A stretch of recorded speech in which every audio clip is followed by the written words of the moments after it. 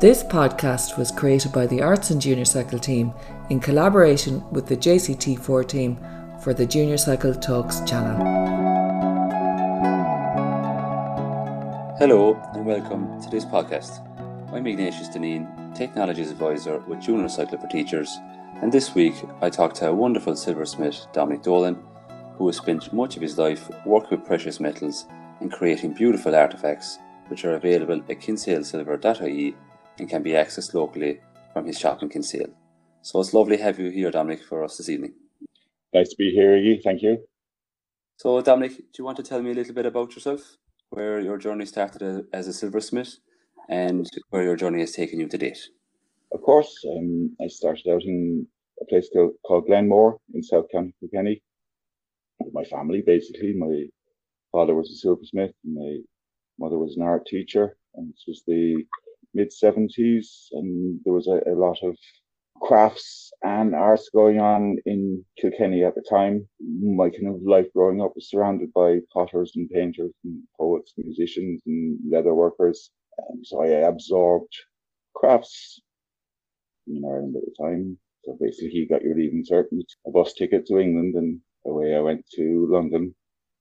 And I did all the usual stuff that people did at the time, working on sites, the restaurants, pubs, whatever. Eventually I managed to work my way down to a place called Clerkenwell at the east end of London, which was the centre at the time, and I think a long time, of silversmithing. And I just really settled in there quite happily, and I found it much easier to get back into silversmithing than trying to drive a shovel in the cold, wet rain in February. So you've been on a real journey, Dominic, with your life to date, where it's taken you. Following on from that, why did you decide to become a silversmith, do you think? I had it in my blood and in my hands, and I enjoyed it from a very early age. I get a kick out of it, and I still do 40 years later. I can almost say it's what I was born to do. Fantastic. Could you tell me why you decided to get involved in this initiative, Dominic? It just seemed to start to be fun. Another idea, another aspect of it is I find it slightly introspective, kind of look back through my life work with almost a cold eye and an objective eye. And also silversmithing in particular with the worshipful company is quite a closed trade. And I just think it's better to open it up and let people know it's not as distant as it sometimes may seem to be. Absolutely.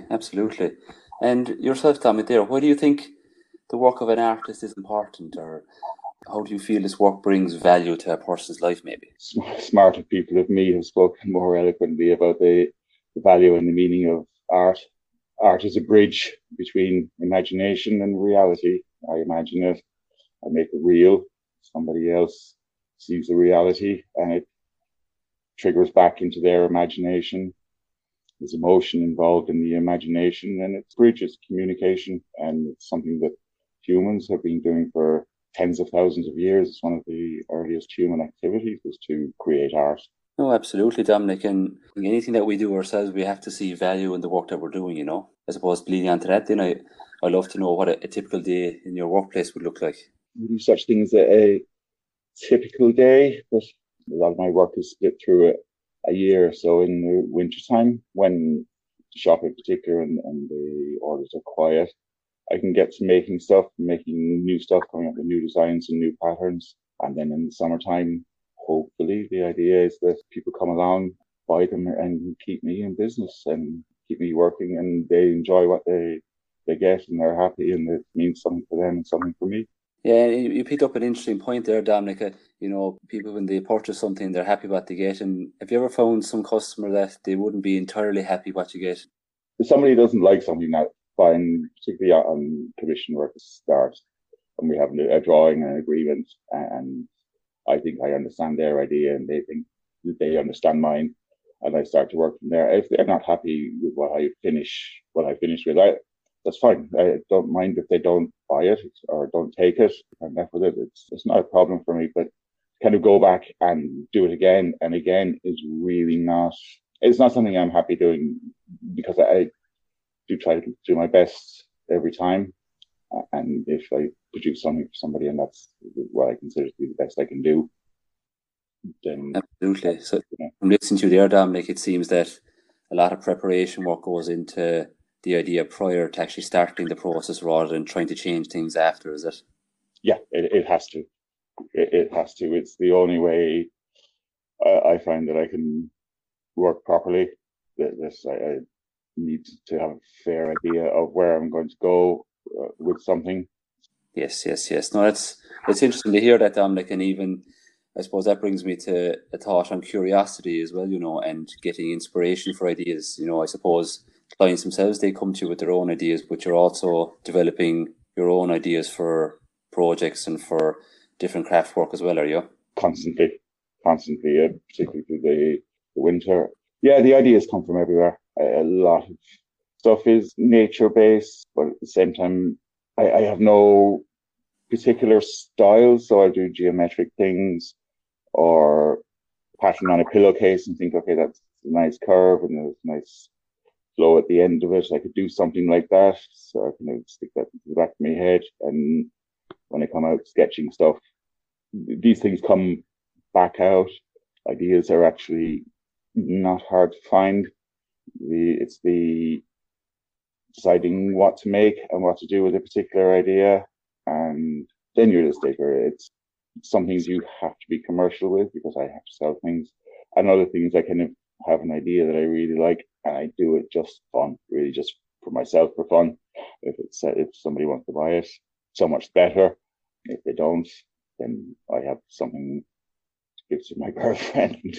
Yes.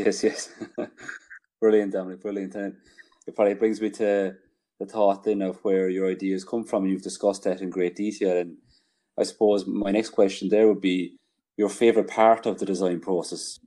Yeah, I actually love changing things as I'm going along, which sounds kind of contrary to what I said earlier on, but you design stuff on paper or even in your head. And as you're making something, you find possibly a way to strengthen it, possibly a way to change a curve, to give it a better line, to move something in possibly only a couple of millimeters to move something, and it just sits a little better and it looks a little better, and you kind of go, yeah, that's it. And from that point on, you just tear into the finish of it, and you're just kind of happy with it. Yeah, the changing of my own ideas or ideas is probably what I enjoy the most. Brilliant, yeah, no, and I think that's important, damn it, there. In any design process, we often encourage our students there more and more so to reflect on their work as they're working. I think typically before there, maybe 10 to 15 years ago, we would have often encouraged students to come up with an idea and a working drawing and stick to that solution, It's interesting to hear the crossover there between how you reflect and pause and change as you go along as well.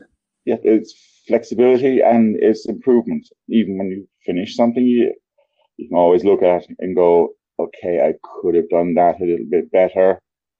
Actually, when you finish something, I tend to more see mistakes, or not exactly mistakes, but where I could have improved things even at that stage, rather than you kind of look at the object and say, okay, that's fantastic. It's like, you don't see the fantastic.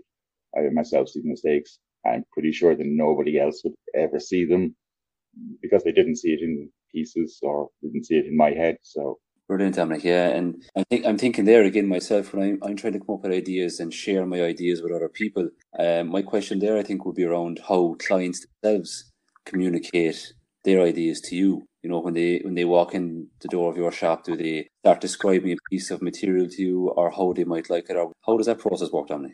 There's a number of ways of doing it. Some people come in with a rough idea of what they have in their head, and they'll try and basically describe it to me. So I can sit down there and then with a pen and a piece of paper, and we can sketch out something. And from there, normally I'll do 2 or 3 different drawings of variations on the same scene, let's say. And then we'll go back to them. They'll have a look at it, take it home, come back and say, okay, we possibly have most of this and a little bit of this. And then we have a starting point. Other times they'll come in with photographs of something that they like. And again, we kind of draw on top of the photograph, draw on top of the picture. Maybe they got it off the internet or something. It's like, okay, I can do that, but I don't copy things. If somebody says, can you make this from a picture of something they got off the internet, I don't do that. As you said, you're not looking to copy something, but you're looking to create something that's bespoke and original. That's the idea of your entire business. I'm getting the feeling. Yeah, it's what, back to the art thing again. It's my imagination into my pieces. I really have no interest in copying things, and okay, obviously it's the client, then it's their imagination, and I'm a bridge for them to put that into reality. But yeah, not to copy somebody else's design or somebody else's idea. No, I don't. And I think there, Dominic, when the vain side of all ourselves come out, well, we want to show off a piece to other people. We often love to boast that it's a particular piece that nobody else has, don't we? That's it. It's one of a kind. There's joy to that. I think it's as individual as individual people. There's a joy to that. There is, of course, and you often hear people, and they often have a piece of material or a different piece of art that they create, and there's meaning behind it, and that's what makes some piece of artwork very special for them as well. You get actually quite some sad and tragic stories that are attached to things that people ask you to make, and you know how much meaning there is with them. But that's what shows the amazing side to your work, Dominic, and creativity that you can bring for somebody that is struggling to find somewhere to replace that meaning, so they're able to do through the means of jewellery with you, Yeah. And then further on your ideas, then, Dominic, when you're working, what type of questions would you ask yourself to move your work along? Why is this taking me so long? Go on, get a move on. There's three kind of questions when I'm making something that are always there. It's, what am I going to do? How am I going to do it? And probably most importantly, when am I going to do it? So if I'm creating a piece, I'll start with the idea of the piece in my head, break it back down into its component parts, and put the whole thing together in my head. When are you going to do it is always the most important one. Do I have to cut this before I bend it? Can I bend it after I cut it? Will I have to solder 4 pieces together onto the bigger piece? Solder smaller pieces together first onto a bigger piece? Stick them directly onto the bigger piece as you're going. And when you do things in the process is important. And as long as you don't mess that up, you're fine. Well, absolutely, Dominic. And as I've mentioned before, we're always trying to draw links with what we do for our students as well. But time management and organising a process is equally as important as the process itself. It is. It makes you cleaner, and it makes you work quicker. Absolutely, Dominic, yeah. And even talking to you previously there, Dominic, you mentioned about being exposed to the arts as a child, and I think there, working as a silversmith, do you believe it's a natural talent, or could anyone become a silversmith over time with enough practice? Anyone can do it over time. Like many things, I think that some people have more of a feel for it, let's say, than others, but the skills are the same regardless of which. And I often feel that people who don't have a particular talent for it work harder at it, and that's a good habit to get into, to have to work hard, to have to push yourself to achieve the same results that somebody who's more talented, has a better feel for it, might achieve. Yeah, absolutely. And I was going to say, it was an interesting point there that you brought up, the working hard at it, you'll improve at it, because certain things you love, and because you love them, you tend to be good at it, but other things, when you're good at it, you tend to love it afterwards, Yeah, there is, that's true. I think for everything, I think the more you enjoy and love something, the more time you put into it, and the more time you put into it, obviously, the more skilled you're going to become. Story of the 10,000 hours, isn't it? It takes 10,000 hours to be competent at something. Absolutely, Dominic, yeah. And I think there, Dominic, myself as a teacher, I love to delve into the processes with students very early in their time in first year and second, really creating, I suppose, the skill level of students that they get the process right from the beginning, I think on that there, Dominic, have you experimented with processes yourself that you wouldn't be too familiar with over time, and have you tried and reinvented yourself to improve as you go through the learning throughout the years? Yeah, at the moment I'm looking at enameling, basically taking powdered glass and heating it back into a glass piece. Basically, you melt the powdered glass and fuse it together.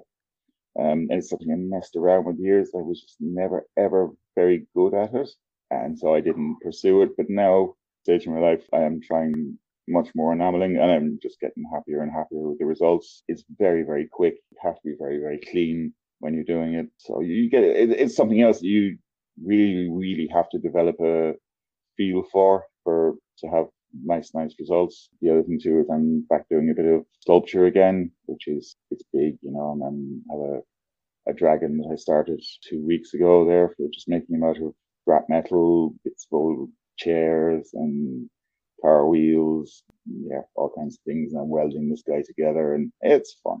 It is, Dominic. I wouldn't claim to be an expert or anything, in enameling, Dominic, but I've dabbled a small bit in the past, and it's an absolutely beautiful process when you get it right, isn't it? Yeah, particularly the opaque enamel, if you can engrave underneath it, and you can get the picture bang on, and the surface and the colors they're just fantastic. There's, I think, as close to a natural color as you can get, and with the natural subtleties of color and shade. There is, and it's a lovely finishing technique as well.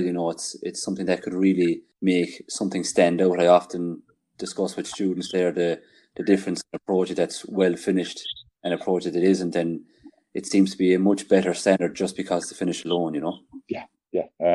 Finishing away is everything. It's a really, really good quality finish can make something that look a lot better than a poor quality finish. It's a good finish can make a bad piece look good, but a poor finish can make a good piece look bad.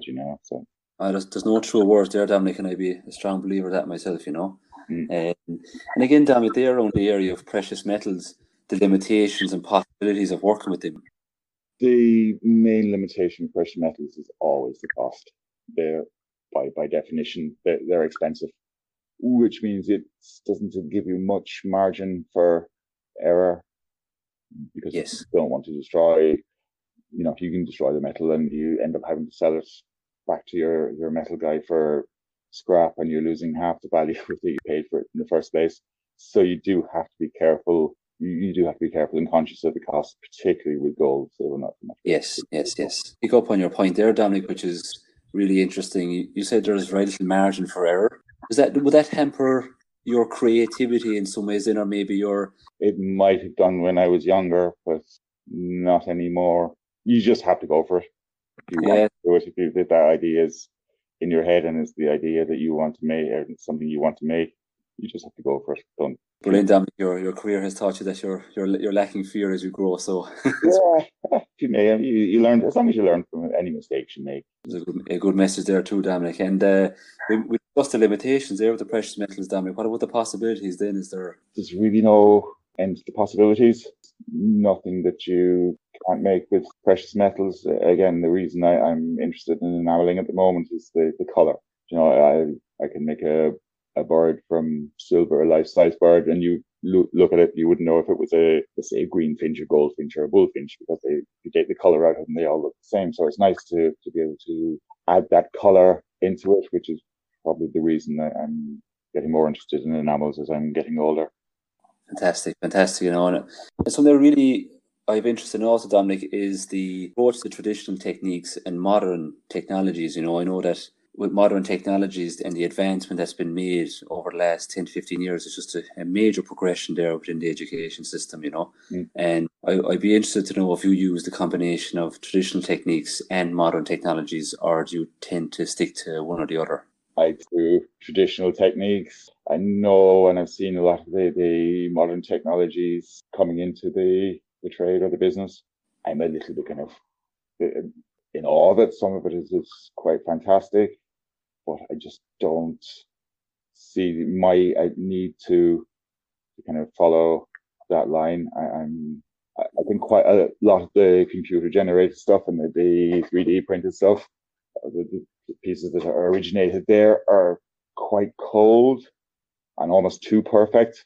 I like the hand. I like to do things in my hands and work it through that way.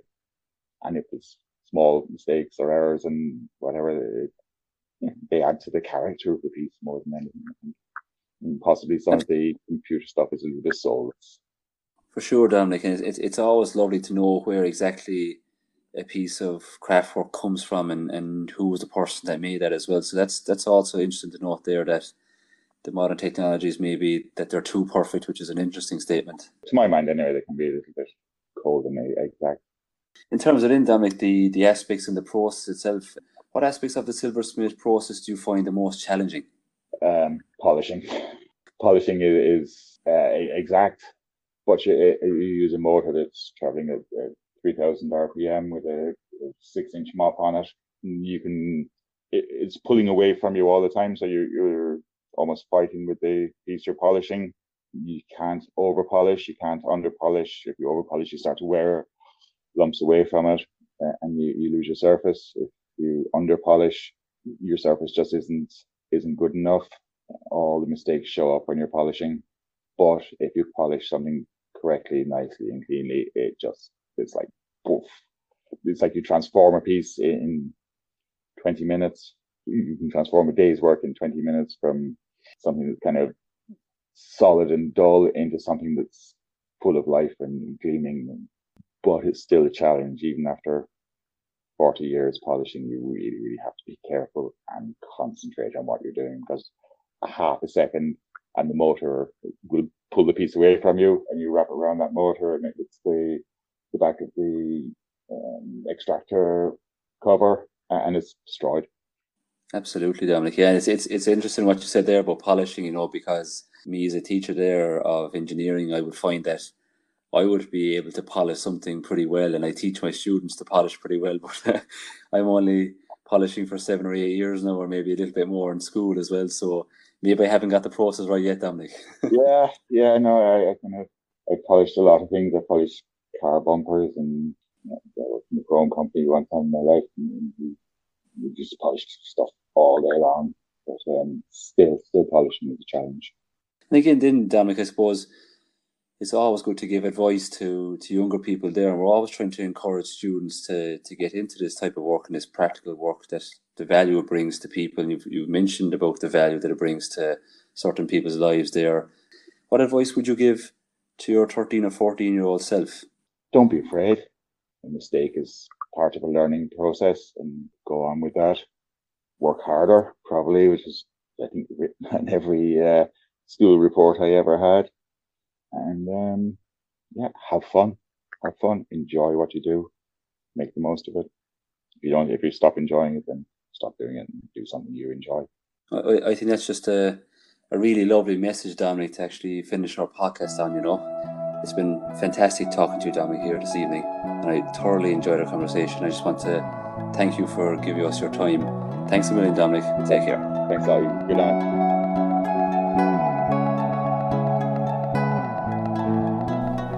Thank you for listening to this podcast, which was created by the Arts and Junior Cycle team in collaboration with the JCT4 team. To hear more from Junior Cycle Talks, search for us on SoundCloud or anywhere you listen to your podcasts.